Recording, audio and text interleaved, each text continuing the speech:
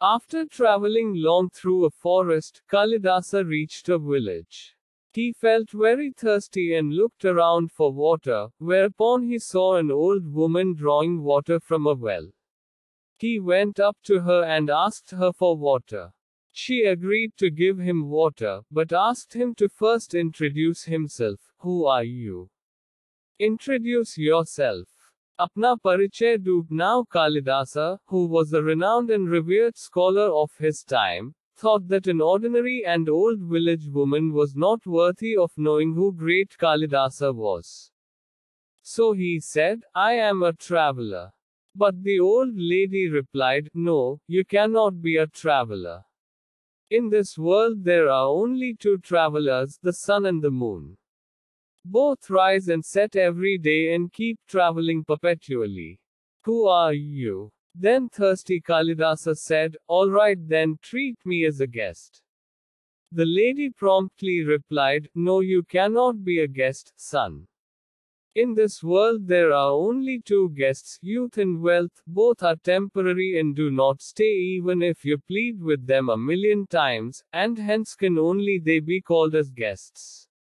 Who are you? Thirsty but now quite intrigued with the profoundness of this old lady, Kalidasa said, I am a tolerant person, Mata, Sahanshil Vyakti. Now the old lady replied, You don't quite look tolerant, young man. In this world only two truly know the meaning of tolerance, Bhumi, earth, and tree. How much ever you stamp the earth or throw stones at the tree, for the fruits both continue to nurture us. So, who are you? With unquenched thirst, Kalidasa was increasingly becoming irritable. He said, Fine then, consider me a stubborn person, Hatavadi. The lady smiled and said, No, my child, you are not that stubborn. There are only two truly stubborn personalities, our nails and our hair. We keep cutting them non-stop, but they continue to grow. Who are you? Kalidasa had been patient so far, but now in anger he said, All right, I am a fool.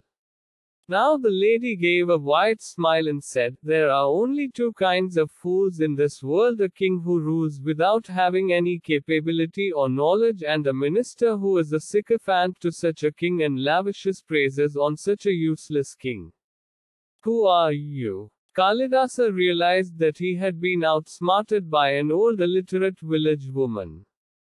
In complete awe and humility, he fell at the feet of the lady, saying, O mother! How ignorant I was to think that I know myself. I am ashamed of myself. Pardon my ignorance. Show mercy, and grant me water, I beg of you. When he touched her feet and then got up, whom did he see? Mata Saraswati, the goddess of learning and wisdom. She said, Kalidasa, you are wise. But only if you know yourself do you become a true Manushya human being. Your ego has overshadowed your achievements. You are educated, but you are also given to arrogance. Hence, I had to come to guide you. Morals. The mark of a true human being is not his knowledge, but his humility. Your intellect and education is of no use if it only feeds your ego.